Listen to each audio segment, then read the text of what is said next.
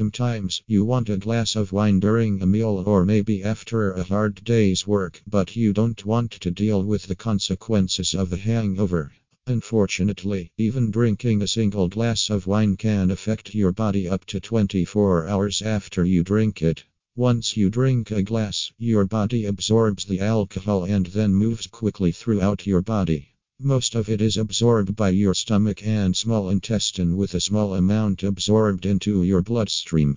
Your liver breaks down the alcohol at a rate of around 1 drink an hour, so by the morning that 1 drink should be finished processing.